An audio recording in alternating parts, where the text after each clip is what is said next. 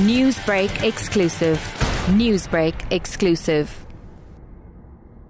I am really humbled to be appointed as a mayor, and for 16 months I've been acting mayor, and I have always had this passion, and I find it's my people that I need to serve first.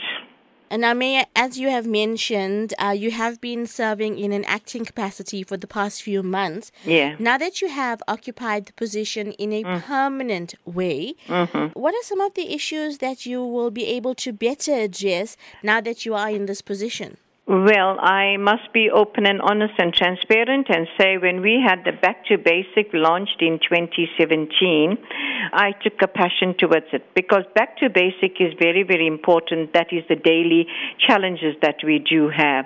And if your Back to Basics are not met and meet the demands of the community, then we are not fulfilling the promises and the mandate that we have got to serve the community.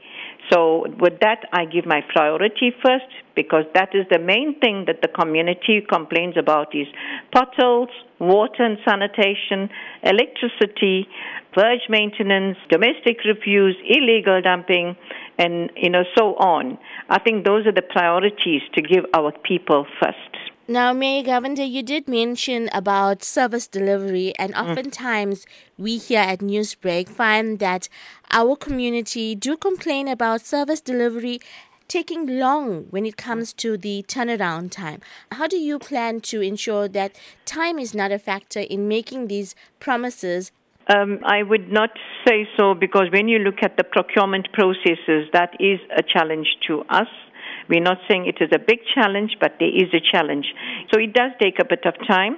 And I think also with budget constraints now, it's not everything that we can budget for. It's got to be done in phases.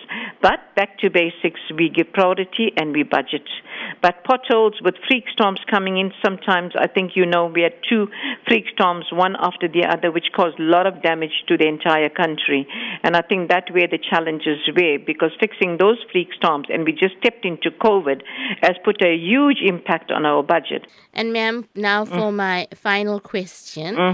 The title, the Iron Lady, has been bestowed upon you over your time in politics. How did that happen? Where did you get that name from? I think born and brought up in KwaDukuza and living with the community for the years, and they've seen how I operate. I come from the private corporate sector, and I put my best out. And I actually, as I said, the community comes first. And when you have a position, your position must not override anything else because you need to serve the people with trust, integrity, honesty, and with good relationship.